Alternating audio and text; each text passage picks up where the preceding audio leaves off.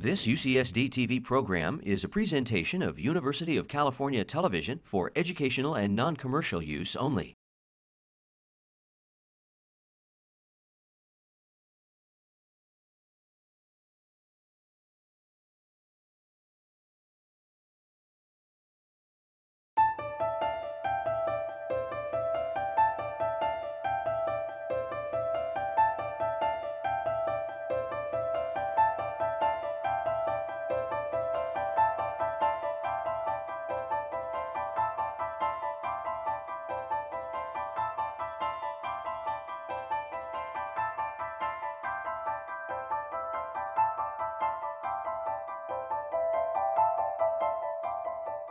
Since anthropogeny is not a normally common word, although many people are getting to know it, I hope, it is the investigation of the origin of humans, and we do that writ large. And I think you'll see today that what we're talking about today is not the actual depth of origin of modern humans, but it does have implications for how that came about. Our complete CARTA mission statement, which we've worked on, is to use all rational and ethical approaches to all verifiable facts from all relevant disciplines, and you can tell as just from us there are a lot of relevant disciplines, to explore and explain the origins of the human phenomena. We try to minimize complex organizational structures and hierarchies, we try as best we can, and to avoid unnecessary paperwork and bureaucracy. So we try to keep it simple. I do want to thank some people because without them, we wouldn't have CARTA and we wouldn't have these symposia that we've been able to carry on. Our main supporter is the Harold and Lila Mathers Foundation, and I would especially like to thank Mr. Jim Handelman, the executive director, and his wife Susan. I'd also like to thank Annette Merle-Smith, who could not be with us today. Now, I will turn this over to the co-chair of today's symposium, Dr. Evan Eichler from the University of Washington. So it's a pleasure to welcome all of you here today. I want to special thanks to the speakers that have come from far and wide to make this symposium an event. We came up with this idea about 9 months ago, and I can tell you that it came from really a mixture of new data that was emerging, the enthusiasm from complete sequencing of genomes, and the fact that it's been almost 10 years since we've had a human genome reference, the ability to start to kind of peer into the diversity that exists in different continental groups, and to understand that really from a functional perspective is why we're all gathered here today. So this symposium is organized in two parts. The first half will be really kind of exploring the nature of genetic diversity in different continental groups. And we're going to hear some excellent lectures focusing on Africa, South America, and Europe, and what we've learned about human genetic diversity just in terms of neutral genetic diversity and its implications. We're also going to hear from Pascal Gagnon regarding kind of where we fit with respect to other ape species or other species related to humans. And I think he'll leave you with the impression that we're quite shallow genetically as a species.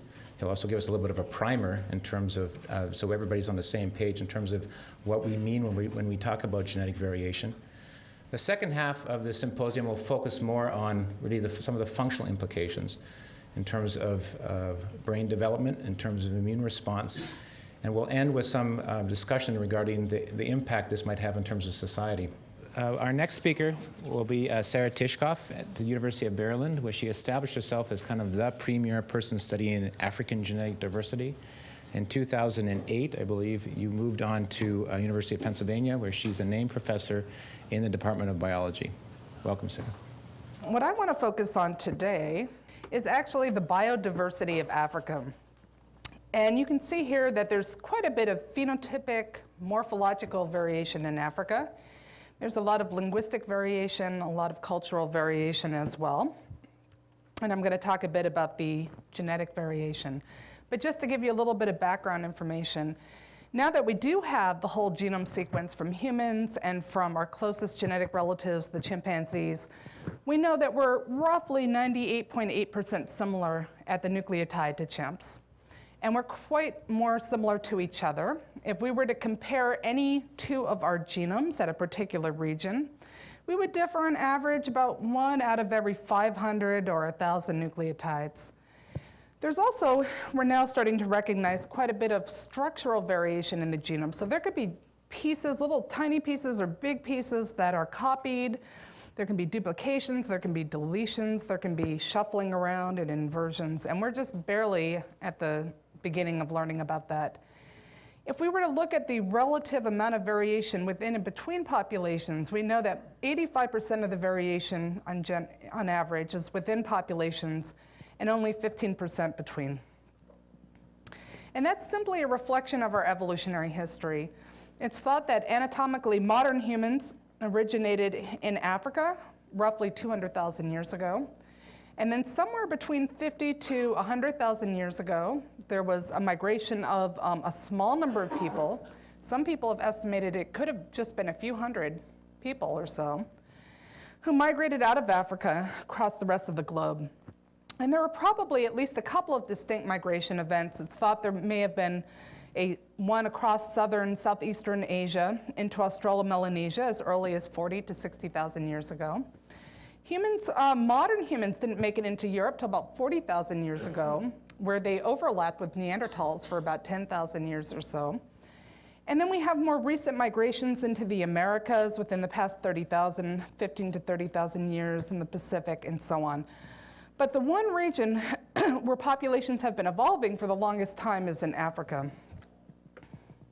So just to give you a little bit of background information, there are over 2,000 ethno-linguistic groups in Africa, and each speaking distinct languages. So that represents about 30% of the linguistic variation in the world. And these have been classified into 4 major language families. So in blue, we have the Afroasiatic speakers, mainly in northern and eastern Africa.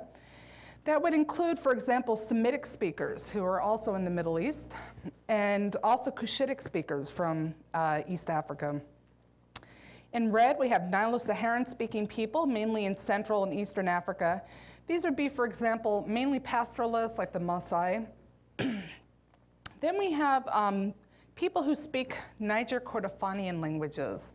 One of the most common subfamilies or subgroups are the Bantu languages. And they're thought to have originated in Nigeria or Cameroon within the past 5,000 years. And then there was a rapid migration across Africa into other regions. And then the last language family is that which contains clicks, and I can't pronounce it, unfortunately, can't do clicks. And that's been classified as Khoisan. And that would include the Southern African Bushmen. If you saw The Gods Must Be Crazy, they were featured in that. And also 2 groups called the Hadza and the Sandawe, who live in Tanzania. Now, despite the great importance of Africa for a number of reasons, including learning more about our human evolutionary history, it's been very underrepresented compared to other regions of the world. And there's a number of reasons for that, but part of it is just the challenge of trying to get DNA samples from that region. So for that reason, for the past 10 years or so, myself and my grad students and my postdocs have been doing field work in Africa, collecting samples and other information in many different regions. And we usually go to very remote regions. We have to take all of our supplies with us. This is a group of hunter-gatherers called the Hadza, who speak with a click language and reside in Tanzania. And we get very detailed ethnographic information and linguistic information going back to the level of grandparents. We also get information about phenotypic variation, normal variation that you might see in a population, things like height and weight. I'm going to tell you about lactose tolerance. We've looked at taste perception. This was a particularly challenging test to do. We had to use whatever was available to put the bottles on. We typically get whole blood. And then another challenge is how you process these samples in regions that typically have no electricity. And in this case, we hooked up the centrifuge to the car battery. But in most cases, we're able to find clinics that have a generator, and then we can hook in our centrifuge. We lyse, we break the red cells, we spin down the white cells, and we can add a solution that stabilizes them at room temperature or African temperature. And then we can basically store them and bring them back with us, and it actually worked amazingly well. And so the first study I'm going to tell you about is one that we published this past year. It was a very large international collaborative effort. This was very much a team effort. We looked at about 1,400 variable sites in the nuclear genome, so this is what's inherited from both mom and dad.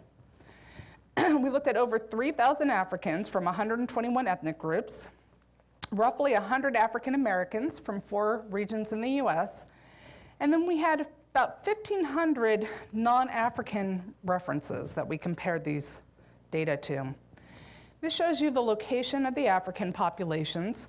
They were very diverse, but you can see there's still a lot of gaps. We have a lot more work to do in that region. This is just a summary of the genetic diversity. So the higher the bar, the more genetic diversity there is. Here are all the Africans in orange.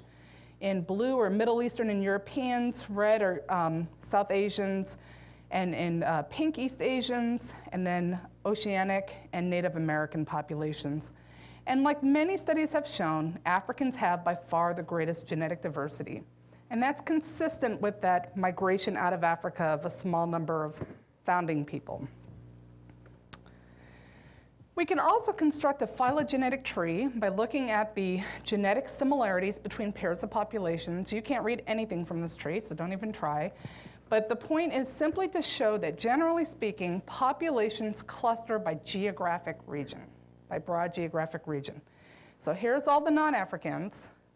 Here are all the Africans, East Africans, West African and Central Africans, Southern Africans. There's one major exception here. Here are the San Bushmen down at the bottom in green, and right here are pygmies. Now they're from Central Africa, but they're clustering very close to the San. And that's because, as I'll show you, I think they have a common ancestry. The next type of analysis I'm going to tell you about is something called structure analysis. And what we're doing is, this is composed of a series of lines. Each line represents a person for which we've genotyped them for all these different markers. And we're going to just forget their population labels. We don't care what they self-identify as, just completely ignore that. And we're going to infer how many genetically distinct populations are there. And each is represented by a color. And each person can have mixed ancestry from different ancestral populations. And what we see outside of Africa is that most individuals cluster by major geographic region. Here's Europeans and Middle Eastern individuals in blue, Southern India in sort of dark pink, East Asia, Oceania, and the Americas. All I want you to get from here is just look at all the colors in Africa. And that's indicating a very large amount of genetic variation in that region, not just within, but between populations as well. So when we repeated this analysis, and now let's just focus in on Africa, and I'll point out a couple of the trends. To make things simple, we've sort of pooled individuals and shown them as pie charts here based on the percentage ancestry they have. But one of the things we saw in orange are people who speak Niger-Kordofanian languages, and that includes the Bantu speakers. And we can see remnants of those migrations starting in West Africa, where they tend to be more homogeneous genetically, and then there was a migration to the east, a lot of admixture with the local groups, and another migration into the south, and again, admixture with the local groups. The purple represents Afro-Asiatic ancestry coming from Ethiopia. And we can see that there's been migration into Eastern Africa, people who speak this Cushitic languages. In red, we have the Nilo-Saharan speakers. We think they originated in southern Sudan, and then they migrated several thousand years ago into East Africa. There was another migration, we think, from southern Sudan, giving rise to Chadic speakers who are sort of in this maroon color. We think that occurred about 7,000 years ago. We have some other distinct groups like the Fulani nomadic pastoralists across West Africa. And then we have some of the hunter-gatherer groups, and the North Africans show quite a bit of Middle Eastern ancestry.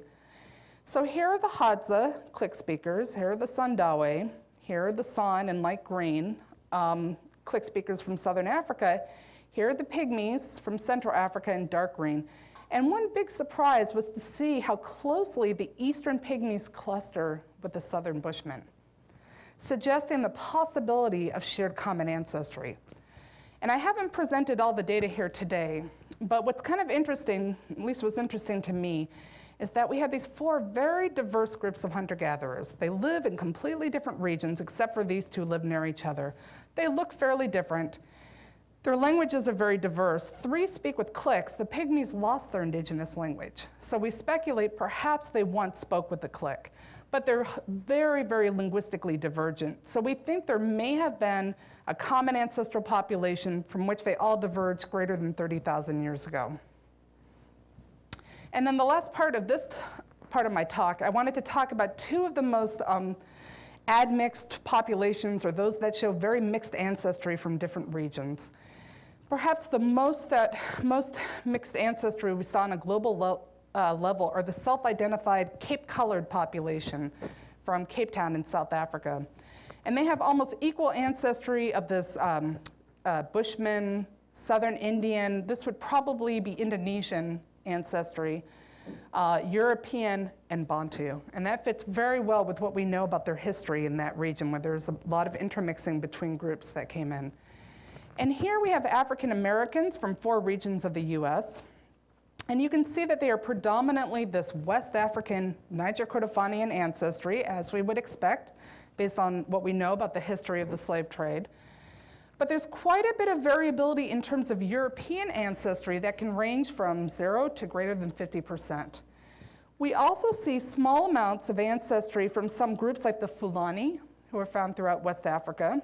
Also some of these Chadic speakers from Chad and northern Cameroon.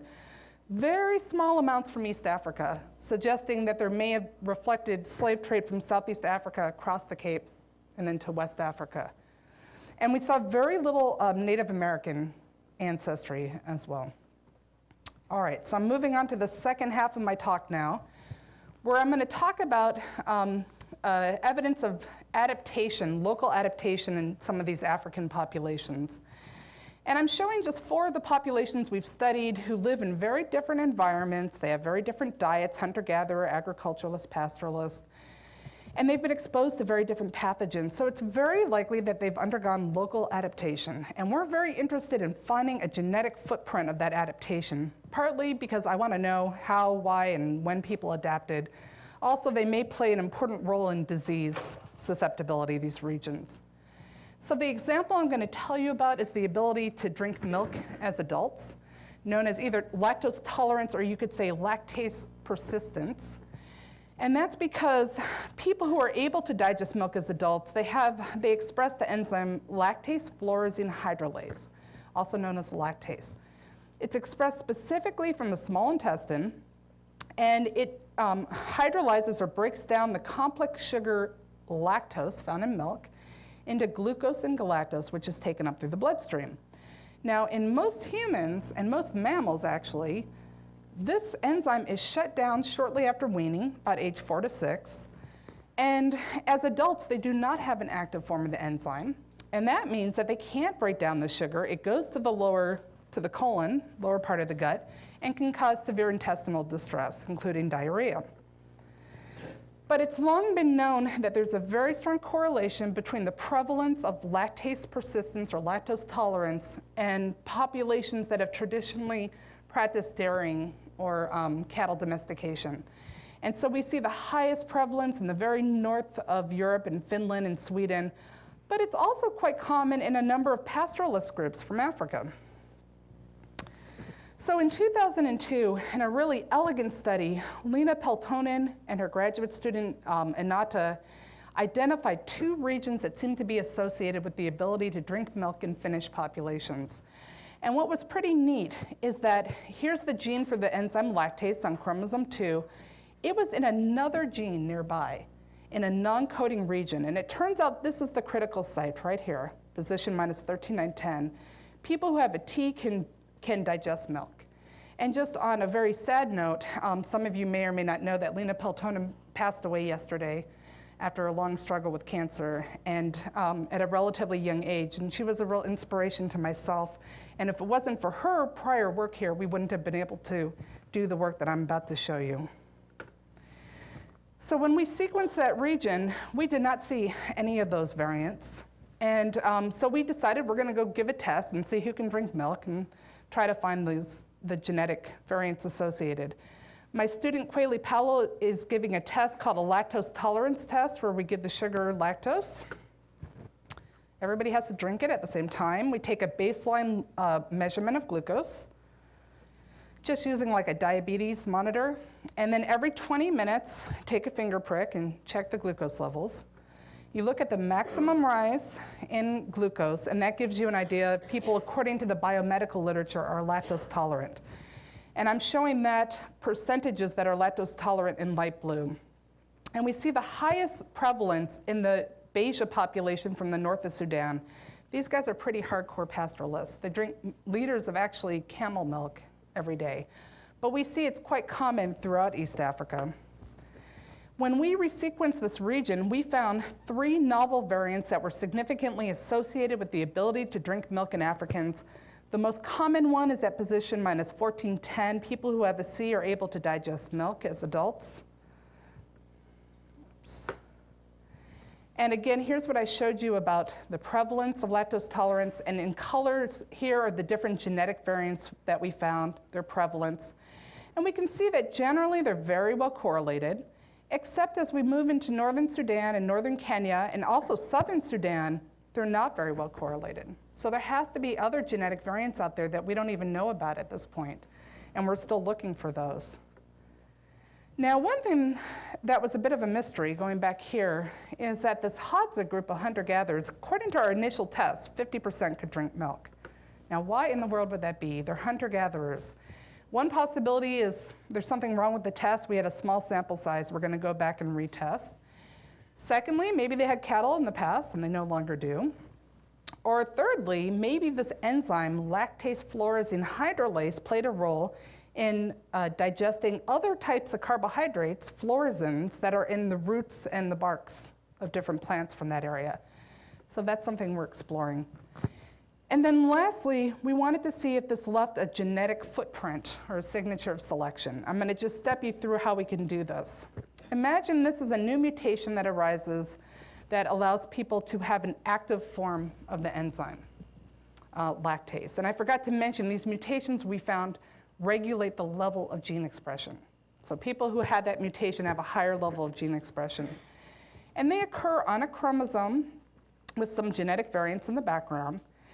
If they increase the fitness of the people who have them, so they're more likely to have children and their children are more likely to have more children, it's going to increase in frequency, dragging with it the neighboring variation, and we call that a selective sweep. So we expect that people will be identical going quite some distance along the chromosome. But with time, recombination and mutation will shuffle that up. And here's what we saw. It was pretty striking. In red are all the people who have 2 copies of the African lactose tolerance mutation.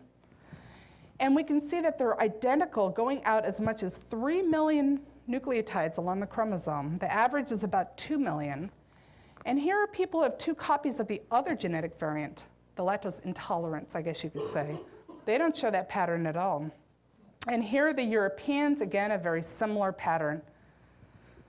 So we were able to estimate the age of this mutation. We dated it to somewhere between, this is now the -1410C mutation, the one most common in East Africa.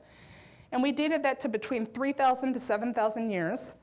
The 2 populations that had the oldest age estimate were these Cushitic speakers who were thought to have come into the region from Ethiopia within the past 5,000 years, and the Nilotic speakers who came from southern Sudan within the past few thousand years.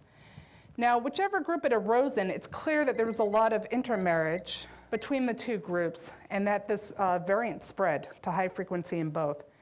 So you have this genetic adaptation that arises together with the cultural practice of cattle domestication. So this is a great example of gene culture coevolution. And in fact, what was really neat is when we look at the archaeological record, we actually estimated the age of the mutation in Europe to be around 9,000 to 10,000 years.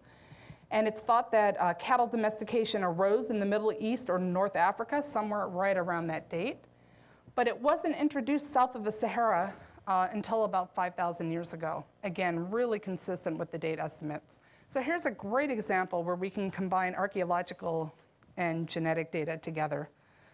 I'm just going to end by thanking many, many people, international group of collaborators involved in this project, and a special thanks to the many Africans who contributed to this project.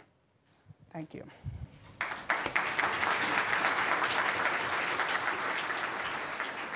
My name is Ajit Varki, and as the co-director of UCSD SOC CARTA, it's my great pleasure to make a few closing remarks to this wonderful symposium. I would obviously like to thank the chairs and all the speakers for a truly intriguing and thought-provoking series of presentations.